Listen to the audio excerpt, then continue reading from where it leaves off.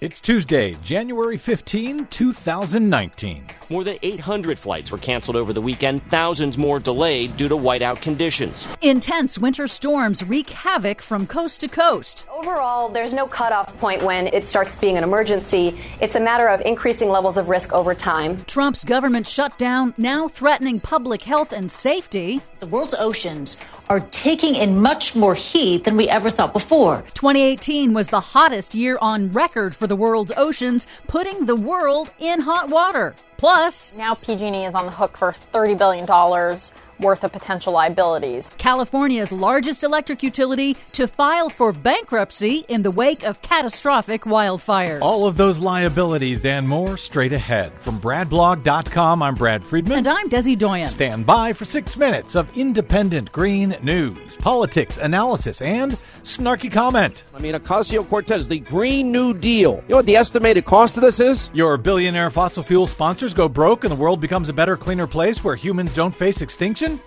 Sounds like it's well worth the price to me, Sean Hannity. This is your Green News Report.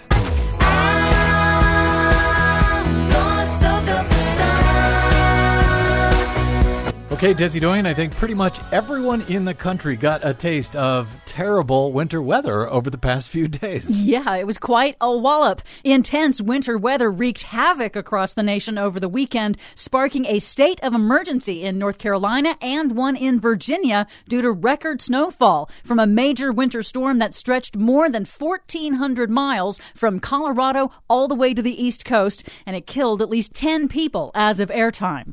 In California, severe rainstorms have prompted officials to warn residents of burn areas recently ravaged by record wildfires to be on alert for flash floods that might trigger landslides.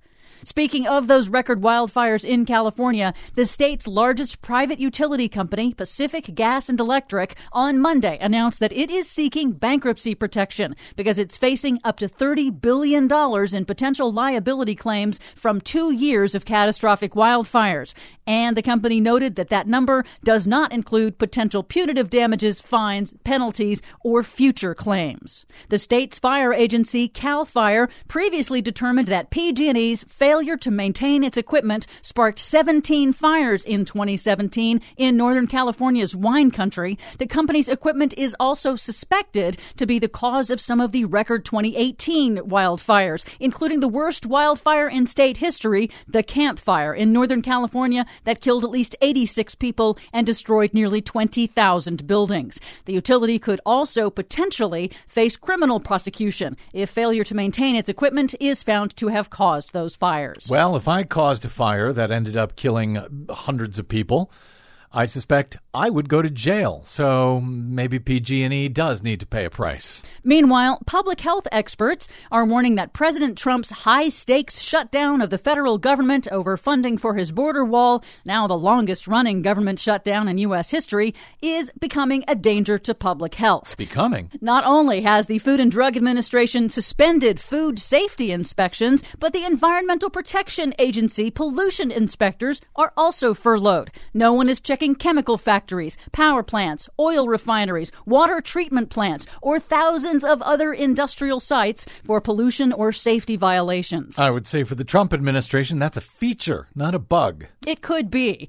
Cleanup work at Superfund sites is suspended. Forecasters are working without pay at the National Weather Service, meaning weather models are not being maintained, launched, or improved amid extreme winter weather. But don't worry, the Bureau of Land Management is still on the job. It's at work right now on behalf of the oil industry, holding public meetings in Alaska to push forward plans for controversial new oil and gas leases in the Arctic National Wildlife Refuge. Even during the federal shutdown? Yes. Nice.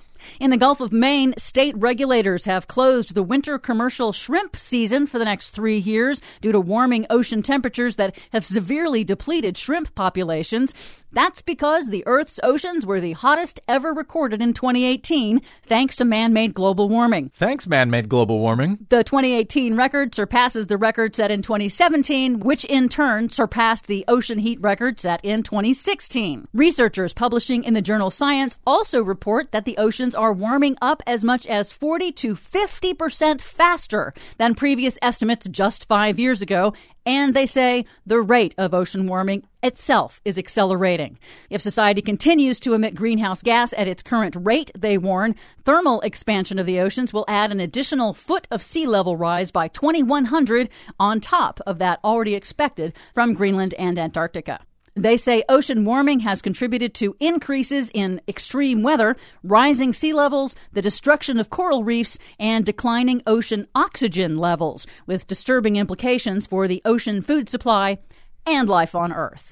You're nothing but fun, Desi Doyen. For much more on all of those stories and the ones we couldn't get to today, please check out our website at greennews.bradblog.com. Find us, follow us, and share us planet-wide on the Facebooks and the Twitters at Green News Report. I'm Brad Friedman. And I'm Desi Doyen. And this has been your Green News Report. It's a rising time. Oh, na, na, na.